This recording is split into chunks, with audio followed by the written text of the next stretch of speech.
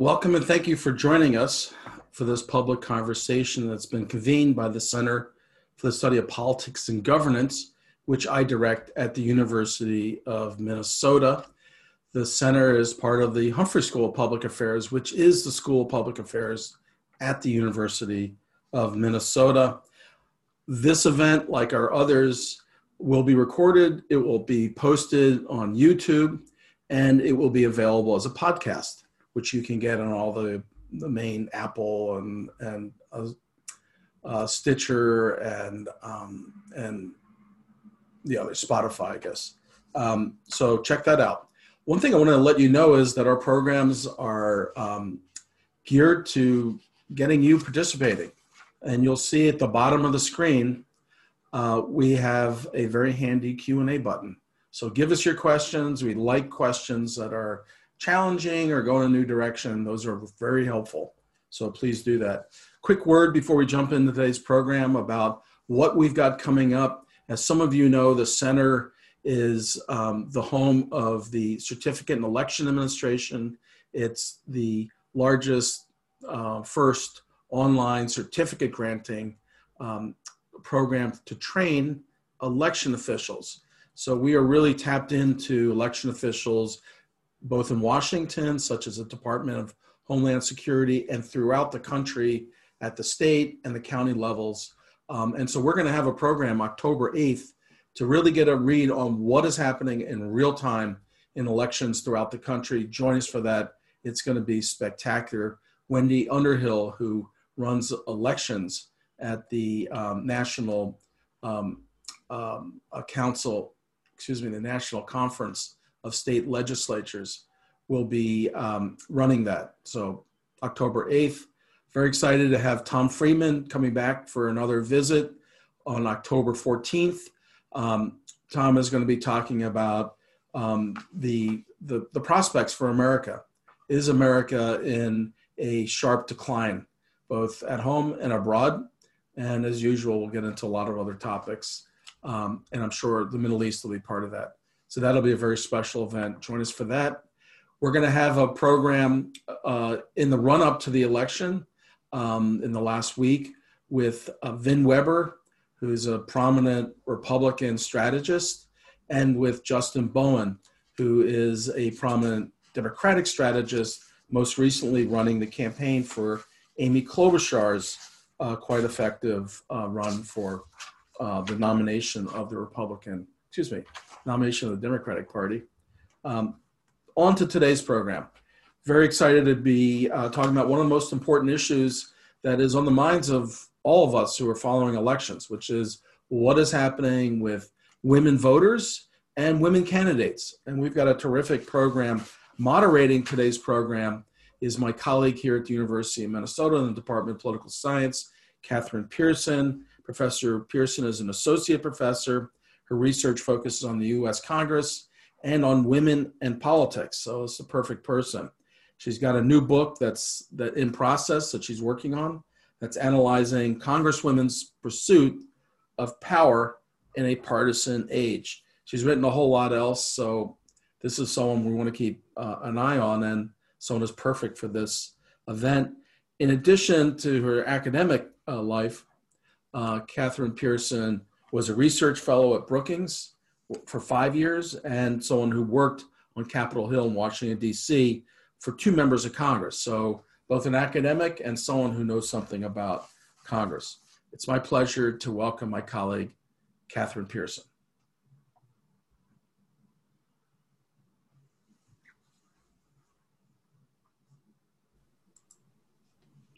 Catherine, there you go.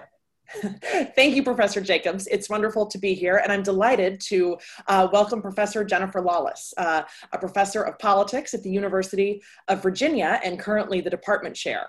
And Professor Lawless has written extensively on the subject of women in politics, and so it is a pleasure to welcome her here to shed insight based on her research with us today about the topic of women in politics.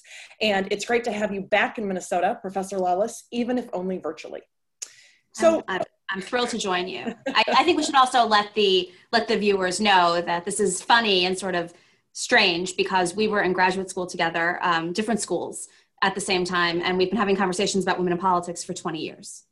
This is true. And now we're opening it up to a live audience that we can't see. So this is something new, but it's wonderful. And we'll talk a lot about important milestones that women candidates and women in office have made recently. But I think it's very important to start with the context. And that context is that women are dramatically underrepresented at all levels of government in the United States. Women comprise 23% of the US House of Representatives and 26% of the US Senate.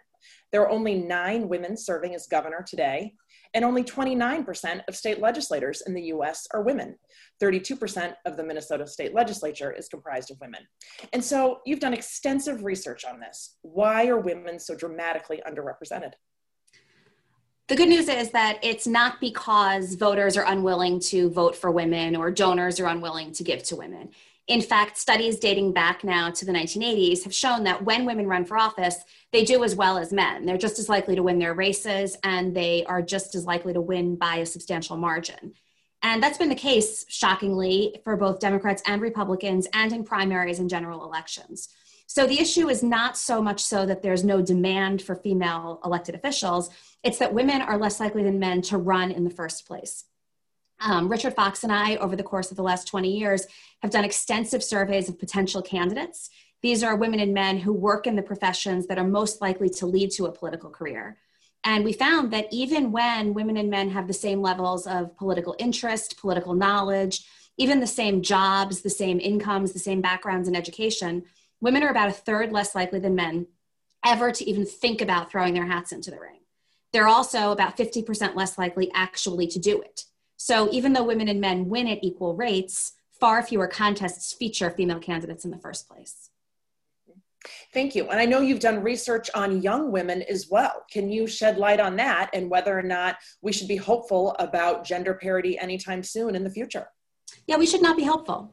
And we should not be hopeful because what we found was when we did a national survey of college students and we asked them, have you ever considered running for office? Do you think you're qualified to run? Has anybody ever suggested it to you?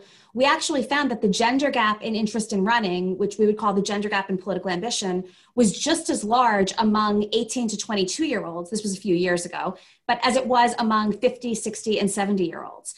And so this is not a situation that is just going to fix itself over time. More and more women are occupying the background careers that tend to lead to a political office. But that doesn't mean that they're becoming increasingly likely to think of politics for them. And I should note that this gender gap in political ambition is exacerbated by the incumbency advantage. The reality is, especially at the federal level, that when you run for office, it's pretty much your seat to hold. And the overwhelming majority of incumbents seek re-election. More than 90% of them traditionally win re-election. So there aren't that many opportunities for traditionally marginalized groups to make gains in the first place. So if women are less likely to be putting themselves out there and there are so few opportunities, it's just not a recipe for major change anytime soon. Okay, but there are some good news. A record number of women currently serve in the 116th Congress. 26 women serve in the Senate, 101 women serve in the House, and a record 47 women of color serve in the 2 chambers. So if those incumbents are reelected, I mean, that's hopeful. What do the prospects look like for congressional candidacies in 2020 for women and women of color? Well, let me even give you a little bit of other good news, which is that pretty much every election cycle, with the exception of 2010, has seen a net increase in the number and percentage of women serving in Congress. So the good news is that we are trickling up in the right direction. The pace at which we're moving is incredibly slow and often frustrating to people, but we are seeing slow and steady progress. If we look at 2020, 60 women filed to run for the Senate. About 2/3 of those were Democrats. The other third were Republicans. And it looks like about 21 have made it through and will be nominees. That's not a record, but it's not terrible. 2018 was the greatest number. We had 23 women running as major party candidates. In the House, we do in fact have a pretty substantial record. 583 female candidates filed to run. Again, roughly 2/3 were Democrats, 1/3 were Republicans. And that's more than 100 more than what we saw in 2018, which had been a record in and of itself. And what we've actually got right now is women competing in I believe 34 of the 47 open seat contests. And so that's where you actually see major gains. So although although it's going to be slow and steady progress, it seems that this election cycle, women are running in all of the right places for them to actually make a big increase. The other thing I would note is that 2020 is different than 2018 in that almost all of the traction and all of the uptick in the total number of women has been on the Republican side. So the number of female Democrats running this cycle is high, it's a record, but it's not notably different than what we saw 2 years ago. On the Republican side, we're seeing almost a doubling. And if we are going to see real progress, given how polarized the country is, it requires that we have both female Democrats and Republicans seeking political office. I want to follow up on that and this partisan gap in women's candidacies. So in 2018, 36 women were elected to the House for the first time. 35 of them were Democrats. In the current House, there are only 13 Republican women. So why is that? What explains this big partisan gap? Well, I mean, it depends who you ask. If you ask Democratic strategists, they'll say that it's because they really prioritize recruiting and supporting female candidates. If you ask Republicans, they'll say that there just aren't enough women out there. My view is sort of in between. I think that the Democrats have done a much better job than the Republicans identifying and supporting women who do want to run for office. And they've worked hand in hand with Emily's List, who's done a ton of the legwork for them to identify these female candidates. On the Republican side of the aisle, identity politics just doesn't play that well. And it seems to be the case that a lot of political elites among Republicans believe that the situation will sort itself out and that when women want to run, they'll support them, but they're not going to go out of their way to ensure that they have diversity among their candidates. So again, I would emphasize that when Republican women run, they're just as likely as men to get through their primaries. They're just as likely to win in the general election, but they're not running in the first place. Thank you. So going back to this gender gap in candidacies, we have a question from the audience about the toxicity of campaigns. Do women and men view campaign activities differently? They don't, but they all view campaign activities as completely unappealing and it makes them want to throw up in their mouths. So basically what we've done is we've asked potential candidates over the course of the last 2 decades, how would you feel about going door to door? How would you feel about fundraising? How would you feel about having to navigate the media environment if you were to run for office? And what we found is that about 80% of men and women find those activities incredibly off-putting. And the very nature and the mechanics of a campaign are part of the reason that they're not interested in running. It doesn't contribute to the gender gap in political ambition, though, because women and men tend to assess those activities equally unfavorably. It also seems to be the case that men are willing to suck it up a little bit more and say, well, no, I don't want to do any of that either, but ultimately it's worth it in order for me to achieve this position of power, whereas women are more inclined to say, no, thank you, and I'm not going to endure this, even if it means achieving a position of political power. I would note, I ran for Congress in 2006. The way you think about these activities is a lot different than the way you actually experience them. And I would say to anybody that's watching right now, if you think you wouldn't be good at fundraising or you don't think that you'd be good at talking to voters or you don't like talking to journalists, you really don't know. It's amazing how once you're a candidate, all of these things just become something you have to do. And the same way that you thrive and you succeed in your regular job, you become pretty good at that too. It's a steep learning curve, but it's totally doable. How have women's groups on both sides of the aisle helped women candidates, either by recruiting or providing support in these campaign activities or in raising money?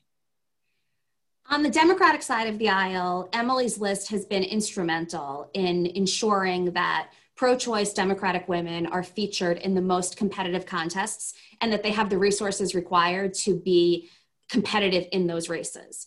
And over time, an endorsement from Emily's List, especially at least among Democratic women, really is a stamp of approval, so much so that the organization now not only endorses, but they'll also identify potential candidates that they think would make for great candidates and encourage them to run. It's not only Emily's List, though. There are 500,000 elected offices in this country, and only 537 are at the federal level. So there are statewide and local women's groups that have also done a lot to train, identify, and help support female candidates. On the Republican side of the aisle, it's not the same.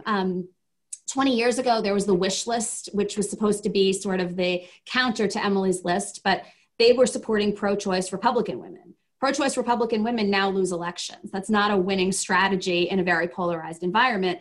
And that organization, as a result, pretty much disappeared. It hasn't been replaced by any clear arm of the party or any clear group that is as effective and as far-reaching as Emily's List. And so for women who are running on the Republican side, candidate trainings are certainly open to them, but not necessarily geared to help or assist female candidates in particular. Relatedly, do we know any, this is a question from the audience, do we know any data about the volume of female campaign managers in major state and federal races? So Campaigns and Elections magazine publishes these data from time to time, and generally women are underrepresented in roughly the same proportion. Female candidates are a little bit more likely, I believe, to hire women in top positions, but the reality is if you're running a really, really competitive race, you want to hire the person who has the most political experience because you want to win that race. And so although there's no incumbency advantage among campaign managers, your resume is basically your incumbency advantage. And if you've run previously successful campaigns, that's who any candidate, male or female, is going to want to hire. Kellyanne Conway became the first woman to manage a winning presidential race in 2016. So that was a major glass ceiling that was broken. And we have on the Joe Biden campaign, many women in very high positions. Kamala Harris's staff as well, in particular, is comprised of quite a few women. So, I think that if the Biden-Harris team wins, that opens up a lot of opportunities for staffers from this time around to become the new sort of top tier of campaign professionals, many of whom are women and many of whom are people of color. Thank you. Former state legislator Phyllis Kahn is familiar with your research. She writes, I once heard that a man who rates his qualifications as low is more likely to run than a woman. Your thoughts? That's true. So we asked people, how qualified do you think you are to run for office? And one of the most amazing findings from the book, by the way, if anybody wants to buy it, is called Still Takes a Candidate, Why Women Don't Run for Office. On Amazon, it now probably costs about 17 cents. One of the main findings was that women who self-assess as unqualified to run for office don't even think about running for office. A man who checks off that box that says, I am not at all qualified to run for office, still has about a 50% chance of giving it serious thought. And so we're in a position right here where it doesn't even matter that women are less likely than men to deem themselves qualified in the first place. It's also the case that women let their self-doubts about their qualifications hold them back, and men don't seem to be at all stunted by that. I should note as well that there's no evidence to suggest that women are unqualified. It could very well be the case that these men and women who have the exact same qualifications just aren't self-assessing that way. And we did interviews with about 400 of these people, phone interviews, after we had conducted these surveys. And one of the things that we found most stunning was that when we asked women, well, why don't you think you're qualified? They would list like 10 credentials and say, well, I don't have a law degree and a business degree, and I'm not a good public speaker. And they would think that they needed all of these things. And you'd ask a man why he thought he was qualified, and he would say things like, I have passion, or have you seen my state senator? He's a moron. And so they were holding themselves up to different bars. And it might very well be because women perceive that you have to be twice as good to get half as far in a male-dominated environment. And in a lot of environments, that's true. That's certainly the case in law and business and many of the professional environments that they've navigated. The thing that would surprise people about politics is there's actually far more gender equity than people expect. They assume that women can't get elected at the same rate. They're surprised to hear that they can. They figure it must be so much worse in politics because everything is so much worse in politics. Great. Thank you. We have a question that says, I imagine a number of the people watching this are faculty. So what can your colleagues in universities do to change the gender gap and the desire to run among those ages 18 to 22? I think that one of the most important things happens the minute high school students step foot on a college campus as first-year freshman students.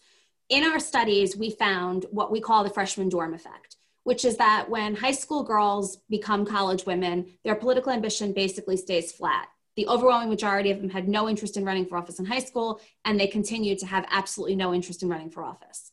For guys, that's not the case. they were roughly the same level as the girls were in high school. But the minute they get to college, their ambition shoots up. And that could be because of a masculinized ethos on college campuses, but it could also be because the kinds of activities, extracurricular and sports related, the kinds of classes that they take reinforce competition, and they reinforce the kinds of traits and the kinds of experiences that are rewarded in the political arena. Women are just as likely as men to seek out and achieve positions of leadership, but they're more likely to do it in community-based activities. They're more likely to do it in non-political or non-competitive arenas. And so what I would tell faculty is that the minute you get freshman girls on your campus, encourage them to continue down the path of casting a wide net in terms of what they might be interested in, because the kinds of things that you start doing your first or second year in college tend to tell you what you're going to do your third or fourth year. And studies show that, by the time you're 17 or 18 years old, if you've written something off as a career, you're not going to pursue it. It doesn't mean that there's perfect mapping between what you want to do when you grow up when you're 18 and what you ultimately do. But if you've written something off as something that's totally undesirable, it's very, very unlikely. So I always say, tell students to take those politics classes, join college Democrats or Republicans, seek out a leadership position, join debate, just try to hone those skills just in case you decide that this is something that you like later on. Great. That's great advice. I hope that people are heeding it, and faculty will pass it on. We have another question, a more general question about what you think needs to change in our culture and political process to encourage women to run for office more. So I think the good news is that we did not find a gender gap in political ambition among high school students, which suggests that the way that we're socializing young children and the way that we're raising boys and girls is no longer as deeply gendered as it had been in the 50s, 60s, 70s, or even 80s. When we look at high school students, although the majority of them have absolutely no interest in going into politics, it's really not a substantial gender gap there. So that leaves me feeling pretty positive. It's not like we have to fundamentally reorient the way that families engage around politics. And so I think that there's a short-term solution, and that lays largely with the media. We tend to have a political system and a media environment in which terrible things are what's newsworthy, in which a battle of the sexes generates clicks and ratings, in which any disaster or terrible outcome or surprising upset is what makes the headline. And as a result, we don't see that when women run for office, they're just as likely to win. We don't see the thousands and thousands of women who are running at the local and state level, who are having no problems raising money, who are having no problems generating attention and garnering votes. And I think that providing that context, the national media providing that context would go a very, very long way. I'm hopeful on this front because compared to even 10 years ago, the manner in which mainstream journalism covers women in politics, I think has gotten a lot smarter and a lot more accurate. And I think that providing that context is part of what has made it better. But I don't know, do you agree with that? I do. And this also relates to a question about any changes among women 18 to 24 because of the squad, Alexandria Ocasio-Cortez in particular. And then I'll also add that, the New York Times did this amazing feature where they profiled every single current woman member of Congress, of the Senate, and photographed them. Every member, both sides of the aisle. And so I think there is more varied media coverage about women's successes. Yeah, and I think that that's good. The problem, of course, though, is that it's a double-edged sword because highlighting Alexandria Ocasio-Cortez, for example, can certainly signal to young women that you don't necessarily have to look the part of an angry old white guy to get elected to Congress. And you can take on an incumbent and you can run an unconventional campaign, and then you can be a superstar when you get there. The downside is that the amount of attention that she has gotten, which is often negative and has often been reinforced by horrific behavior online, reinforces a lot of people's worst expectations about what it would be like to put yourself out there. And so, it's this tricky needle to thread where you want to highlight these women and you want to demonstrate that it's not one size fits all. And there are lots of opportunities and lots of backgrounds that are now beginning to make their way into the Capitol. But alongside that comes a lot of hate and vitriol. Right, and along those lines, how do you think the 2016 campaign contributes to women's perceptions of women's candidacies? Did Hillary Clinton's run for office inspire young women, or did it send the signal to young women that running for office is really challenging and you're going to face a lot of negativity?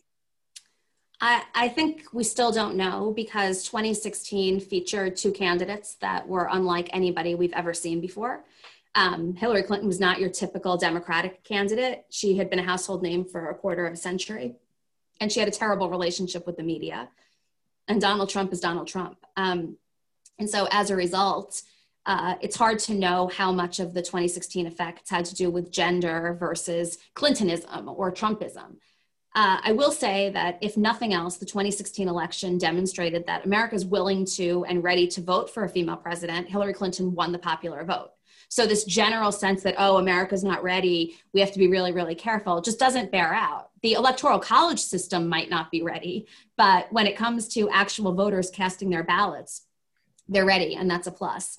And if you look at 2018 and 2020, these record numbers of women running, it's hard to know whether it's because Hillary Clinton inspired them or Donald Trump inspired them, using more of a backlash effect. Right. 2016 certainly inspired them. And at this point, if what we care about is representation and increasing women's numeric presence in our political institutions, then I'm sort of the mind that disentangling how much of it was pro-Clinton versus anti-Trump is probably not worth it, because we're never going to see two candidates like that again. Right. Thank you. Switching gears, another question from the audience. Can you speak to the slight but positive increase in the number of transgender women in elected office? The numbers here are small, but transgender women have been far more successful thus far compared to transgender men. So I don't have the actual numbers. What I would say about transgender candidates, about female candidates, about gay and lesbian candidates is that we talk about the ills of partisan polarization and how, as a result of this country becoming increasingly polarized, Congress can't get anything done. We're always stuck in gridlock, and congressional approval continues to dip lower and lower. The upside of polarization, which we tend not to focus on, is that nobody cares what your identity is anymore. All they care about is whether there's a D or an R in front of your name.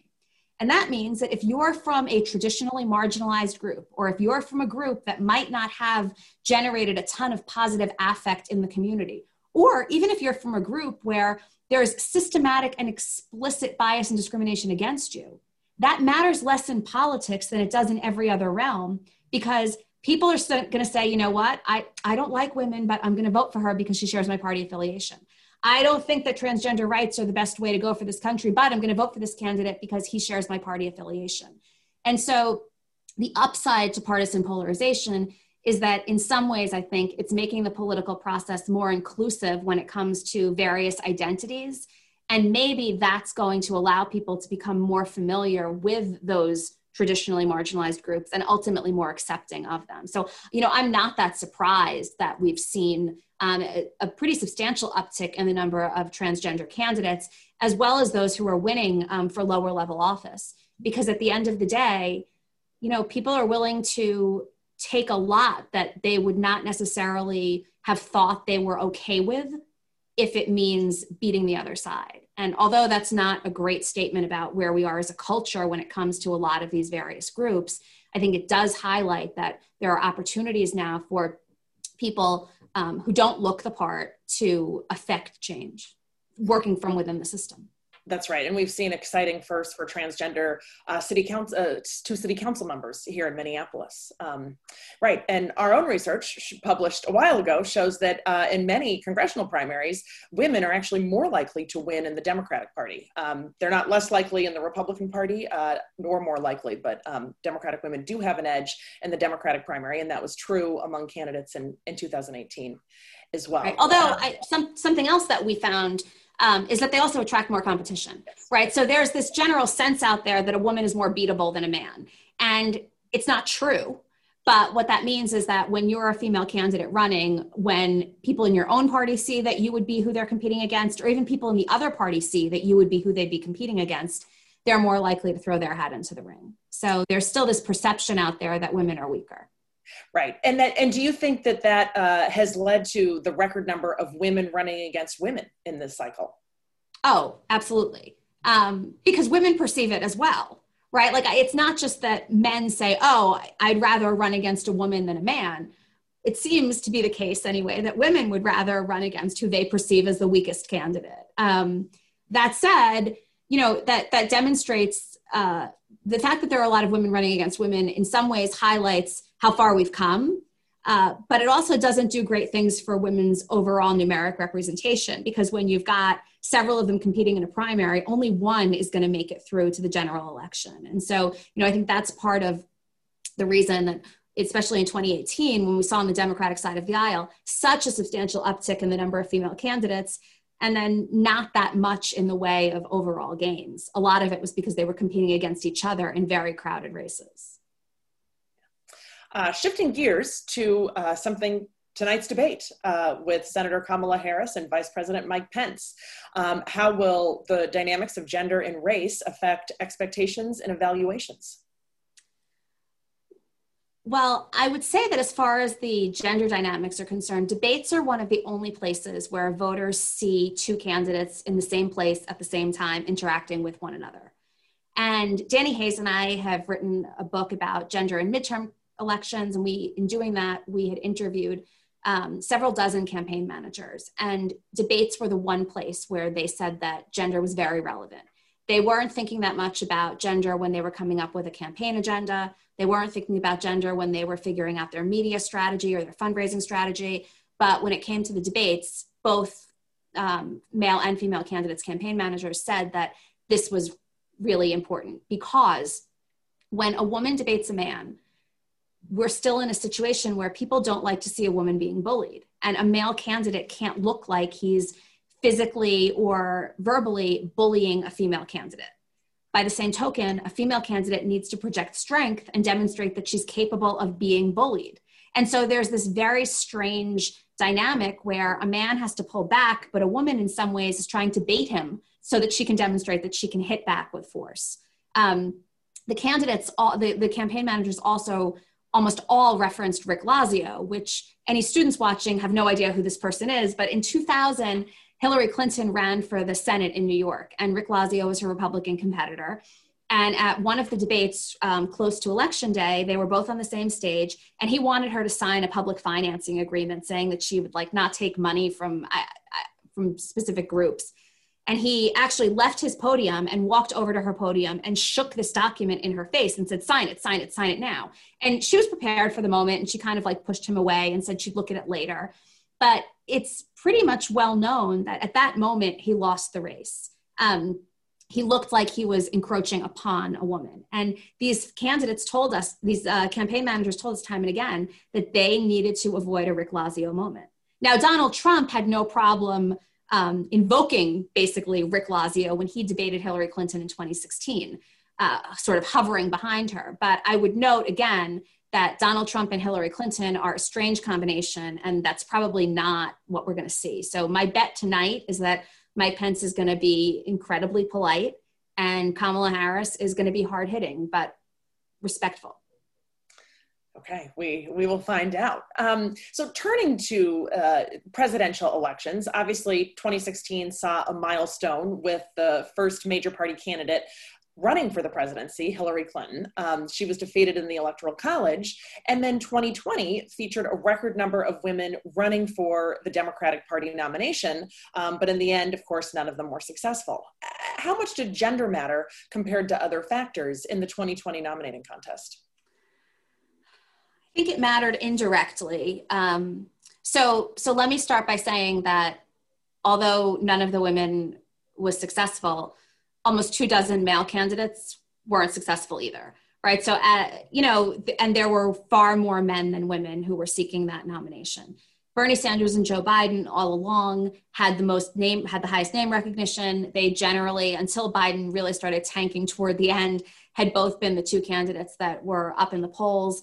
And it's not a surprise. Biden had been the previous vice president, and Sanders had been the runner-up for the nomination in 2016. And so, I think that structurally that played played a role in their success. I do think that gender mattered in that the perception of another female candidate going up against Donald Trump made voters worried. And there was this sense that they didn't want a replay of 2016. If they wanted to defeat Donald Trump, they were going to have to do it on his terms, and they were going to have to do it with somebody that was going to fight with him the way that he fights. And it's more difficult to think of a woman doing that. I also think that, you know, it was a question where you didn't want to, if you were a voter who was worried, you didn't want to think that this could be sort of Hillary 2.0. I think that hurt Elizabeth Warren early on, in fact. So, you know, I don't think that it was this explicit bias against female candidates. And if Donald Trump was not the incumbent president and had not run the kind of campaign he had run in 2016, I don't know that it would have mattered as much. But I do think there was this sort of underlying sense that it was going to take a man to beat him because of the way he plays the game. And we know in 2016 that 53% of white women supported Donald Trump in his bid for the presidency. Could you talk about women voters, both in 2016 and what you expect in 2020? Yeah, so women are more likely than men to be registered to vote. They turn out at greater rates, and they're also more likely to vote for the Democrat. So what winds up happening is that if you can mobilize women and excite women and have a Democratic candidate who inspires those women, you can generally do a pretty good job winning an election. When you chip away at any of those dynamics, the Republicans tend to do well. And so what we saw in 2016 were two of the most disliked, unfavorable candidates we've ever seen in presidential history. You know, when you look at the exit polls on election day, a majority of voters, including Republicans, did not think that Donald Trump was fit temperamentally to be in office. And a majority also felt that Hillary Clinton was the most untrustworthy person they had ever encountered in their entire lives. Now, 90% of Democrats still voted for Clinton and 90% of Republicans still voted for Donald Trump, which leaves this sliver of independents. And it's those people where you have to start thinking about, well, how do you appeal to them? And here is where female voters become particularly important. Donald Trump won male independents by about 3 times the margin that Hillary Clinton won female independents. And so if Joe Biden can pull some of those women back over, that's how he wins this election. And, you know, and that's why Donald Trump won this 53% of white women. What Joe Biden needs to do is get that down to 48 or 49% for Trump. He could even do it with the 50%. But it's that sliver. And I should note also that we're seeing the largest gender gap this time around that we've ever seen. And the gender gap is important. The gender gap is the difference in women and men's support for the same candidate. So in general, that would mean what we see is that women support the Democratic candidate by 5 or 6 or 7 percentage points more than the men support that Democratic candidate. It doesn't mean that women always support the Democrat. If you look to 1984, a majority of women supported Ronald Reagan. They just supported Mondale at higher rates than men did. And so basically expanding this gender gap works to Biden's advantage, and trying to mitigate it is what the Trump campaign is going to do. But if you look at the polls as of late, if the election was held today and you're to believe the polls, we're talking about like a 30 percentage point gender gap, which is completely unheard of.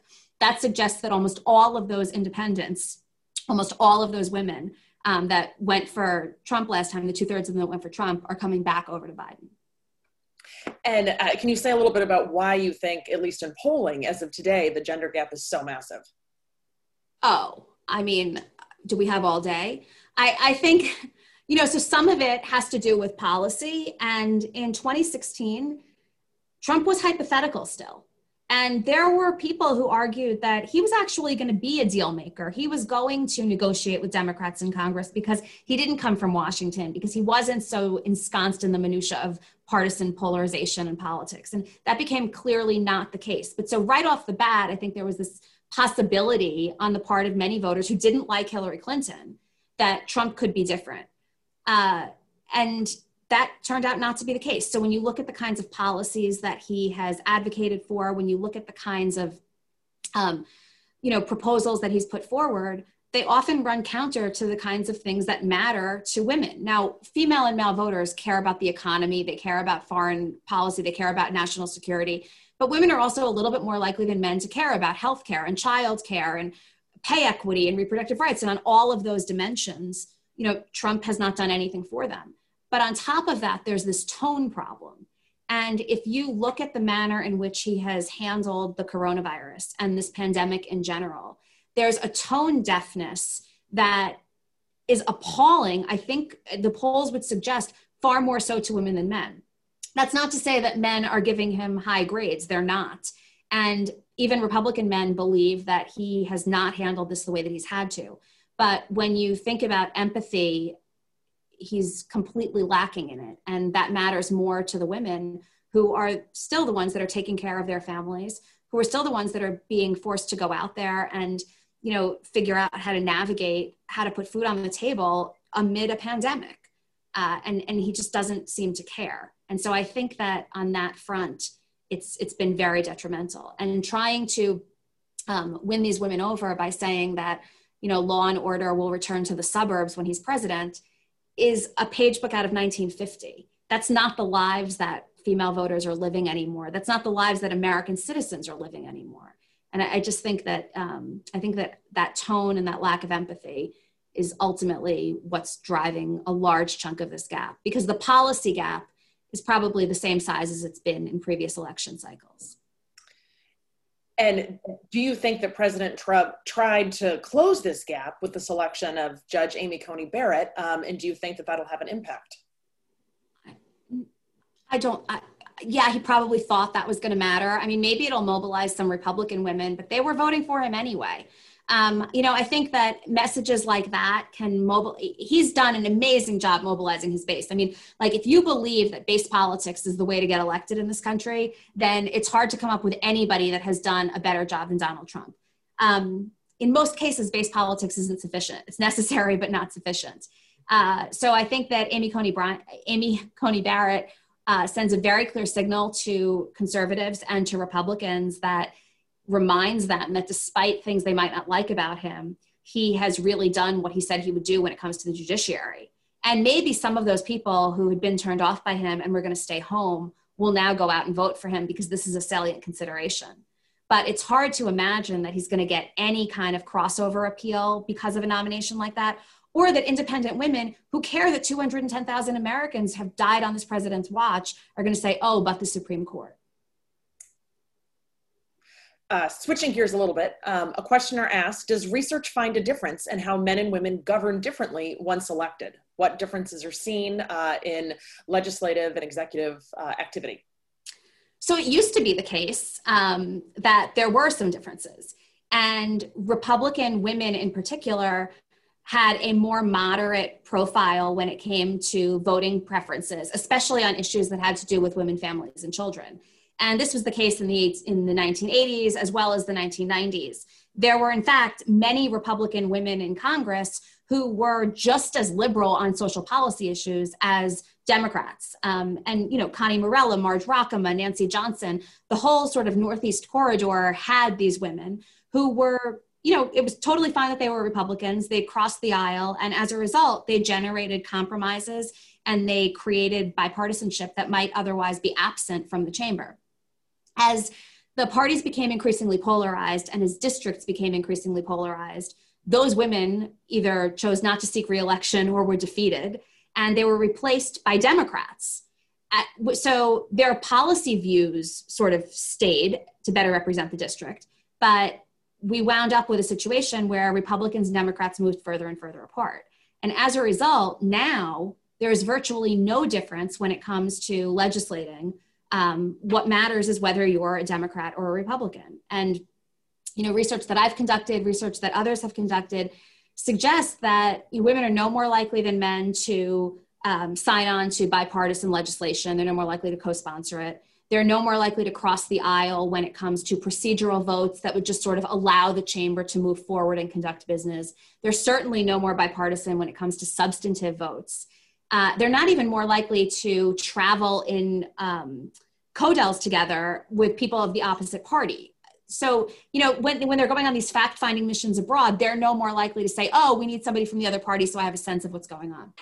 So no, it doesn't really seem to matter. the one place where it does seem to matter has to do with a general sense of civility or collegiality. And there's some evidence to suggest that women care more about developing friendships and developing relationships with people across the aisle. Those friendships and those relationships might make Congress a more civil place to work. Certainly doesn't manifest in more bipartisanship or any sort of legislative change, but it might be generally a good thing. I will end with this question, though, by saying that Craig Bolden, who's at the University of Virginia, has found that women are a little bit more likely than men to be effective in that they're better able to keep their bills alive through the process, especially if they're members of the minority party. So that sort of suggests that they work harder and they figure it out and finagle a little bit more than men do.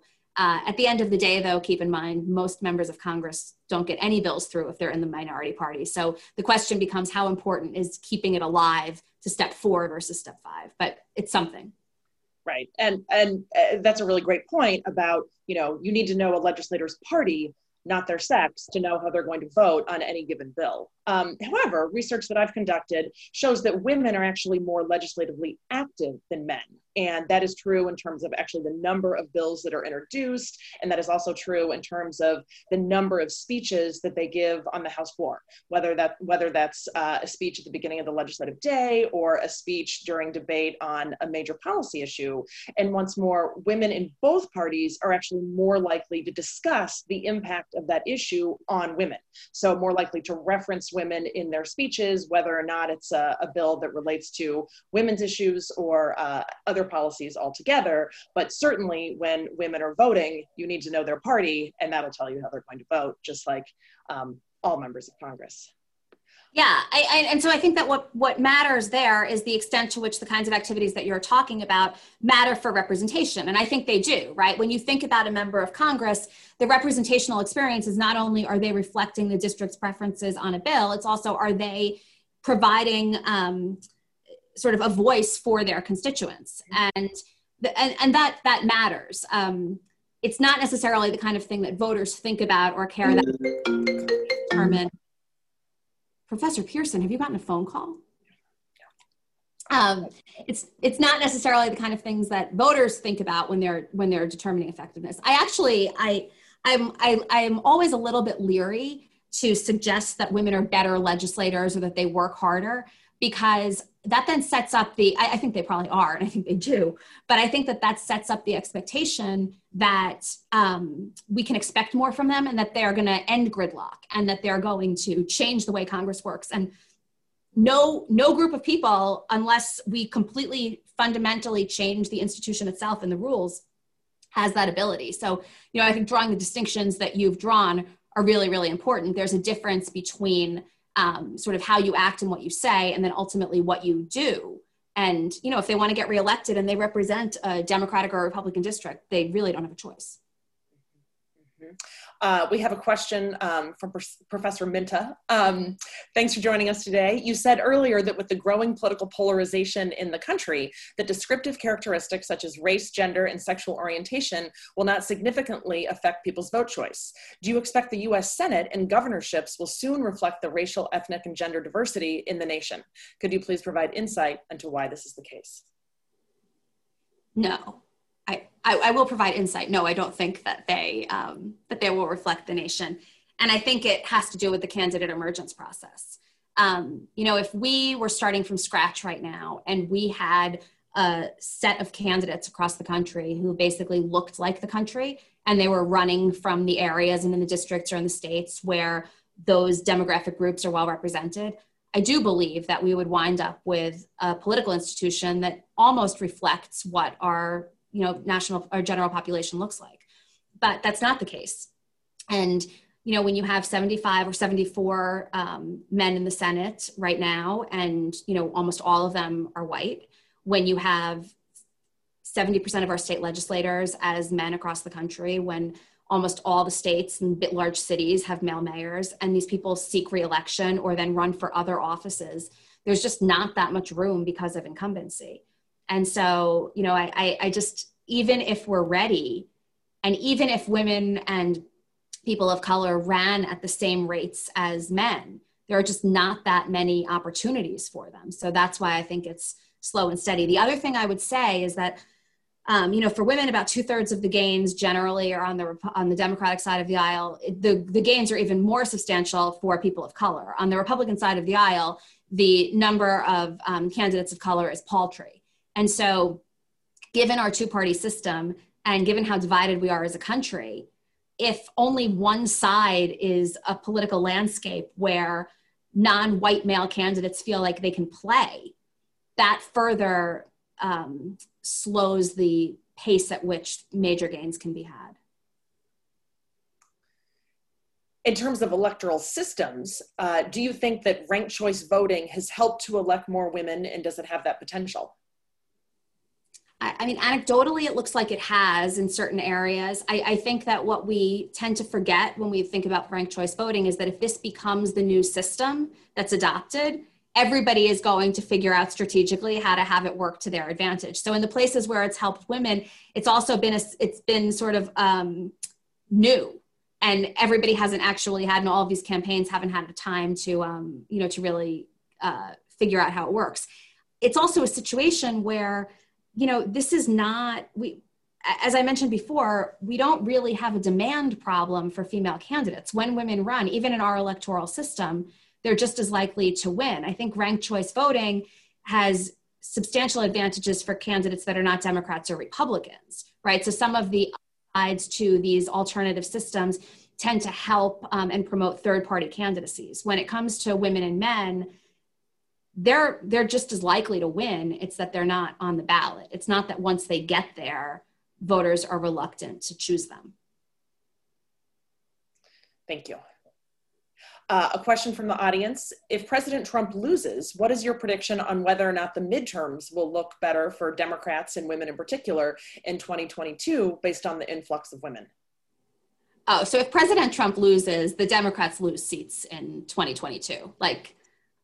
I mean, you can count on one hand the number of times that the in-party doesn't lose seats during the midterms, but not only that, there's going to be a big backlash. And frankly, I would take that backlash if it means sort of a civil and simple transition of power. So, I don't think that this is going to be a situation where Joe Biden and Kamala Harris go into the White House and then the entire nation sort of figures it out and agrees that this is great. And in 2022, they send 50 more women to Congress. There will be major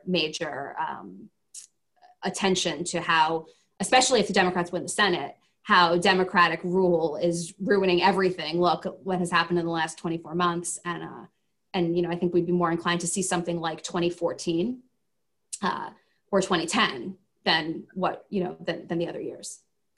Right. The president's party typically loses seats, and especially after big elections in the first term. Turning to the U.S. Senate, the U.S. Senate is up for grabs. Democrats would need to win 3 or 4 seats to take majority party control, depending on who's president. So some of the most competitive races feature 1 or 2 women running. Are there any that you're following in particular, and what are the gender dynamics like? So the main Senate race, which is probably the most competitive in the country right now, features 2 female candidates. You've got Republican Susan Collins and Democrat Sarah Gideon, and it's largely centered on traditional women's issues as well. So much of this race comes down to Collins's support or lack of support for reproductive rights, her support for Brett Kavanaugh, and the extent to which she has sort of pushed back on the Trump administration's attempts to curb women's rights. So that's a race where if you like female candidates and if you like feminist policies and if you like gender dynamics on the campaign trail, that's the race for you. It's got, all of those things. The other contest that has interesting gender dynamics is in Arizona. Mark Kelly is a Democrat married to Gabby Giffords, trying to unseat Martha McSally, who was appointed to fulfill John McCain's seat after she lost to Kirsten Sinema. So there are all of these dynamics going on there. She was asked at a debate last night whether she embraces the Trump administration, and she refused to answer the question. So she's well aware of the fact that Arizona is a battleground state and that the tides of the presidential race probably will predict whether she wins or loses. The gender dynamics there that are interesting are that she was the first female fighter pilot. And so she's regularly discussing the extent to which she has broken down barriers and she's cracked glass ceilings and she understands how to be the only woman in a room full of men. And that seems to have worked for her in the past. This time around, again, those kinds of personal experiences don't seem as important as your partisanship or your party affiliation. And Mark Kelly has a very, very compelling life story right now with Gabby Giffords at his side. So I would say those are the two that I find the most interesting. And then the one race that I'm now completely obsessed with that does not feature a female candidate is the North Carolina Senate race, where because of men behaving badly, this time on the Democratic side of the aisle, Democrats might wind up without the seat that they need to actually take control, because Cal Cunningham's mistresses are, suggesting that maybe he's not a paragon of virtue. Thank you. I think touching on our discussion earlier in the hour about why women are so dramatically underrepresented, we have several questions related to whether or not women face increased scrutiny on the campaign trail because of their clothes, their family life, their role as mothers. Are they more likely to be targets of negative ads? So what are the dynamics on the campaign trail for women, and is that part of the problem? They're really not. And so I think that one of the most interesting research findings that I've had over the course of the last 20 years, actually, is that not only do women pay no bigger a price than men for references to their appearance or their families or sort of their traditional gender roles, but that hardly ever happens. So we tend to think about Hillary Clinton's pantsuits, or we'll think about Michelle Obama's arms, for example, even though she wasn't running for office. But that kind of coverage is really, really rare. And if you think about it at the national level, we spend an awful lot of time talking about Donald Trump's hair and Chris Christie's weight as well. And so, it's just not that prevalent. And when Danny Hayes and I looked at every congressional race in 2014, in the month leading up to the election, we coded every newspaper article in the district that mentioned either of the candidates.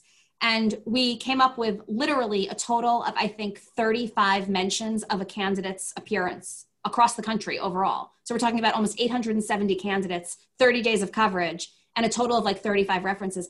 And the overwhelming majority of those references were completely descriptive. Like, I think a third of the ones on the Democratic side of the aisle were to Tammy Duckworth and mentioning the fact that she was missing limbs because of her service in Iraq. And so that's a reference to somebody's appearance because you're thinking about how she actually looks, but it's certainly not the kind of damning reference that we would traditionally think of. So the good news is that it's just not that prevalent. At the presidential level, it probably is, but it seems to now be damning male candidates just as much as women.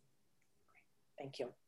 We've talked a lot about women as presidential candidates, women as voters, women as candidates for Congress, but what about women as candidates for other levels of office, whether it's local office, sort of at the most local level, or whether or not it's executive office in the governorship? Is the path different? Are the barriers different?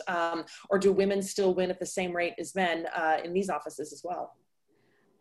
The systematic studies suggest that women win at the same rates. We don't have the same level of data because it requires cobbling together election returns from 500,000 different elected positions. But generally speaking, there is no evidence that at any of these levels of office, there is systematic bias. And I would encourage people out there who are thinking about running for office to remember that at the local level, so many of these races are uncontested. So forget not wanting to engage in any of the activities on the campaign trail. You don't have to. File for the office, and there's a really good chance, especially for school boards around this country, that you can have the seat. So go for it and get a taste of the political arena, and then maybe you'll decide that you want to run for higher office. Right. Well, it's hard. We don't have a crystal ball. But what do you think the gender takeaway from the 2020 election will be? Will it be a so-called year of the woman? I think it will. And I think it'll be a year of the woman on three levels. First, I think we will wind up seeing a surge in the number of women serving in Congress, and put that surge in quotes because there's just not that much room for improvement, but there will be room for improvement. Second, I think we will see a female vice president, which means that we have cracked a glass ceiling that we have never before cracked. And third, I think it's going to be because female voters fought back. And I would expect unprecedented levels of turnout among Democrats and women in particular. So I'm predicting a three-wave year of the woman, a three-pronged year of the woman. But I should let people know that I'm almost always wrong. So take a grain of salt. Great. Well, with that important caveat, Professor Lawless, professor and chair of the Department of Politics at the University of Virginia and the author of many books about gender and American politics. Thank you so much for joining us today at the Humphrey Institute. We really, at the Center for the Study of Politics and Government, we really, really appreciate it. And we hope you'll come back. Thank you. Thank you.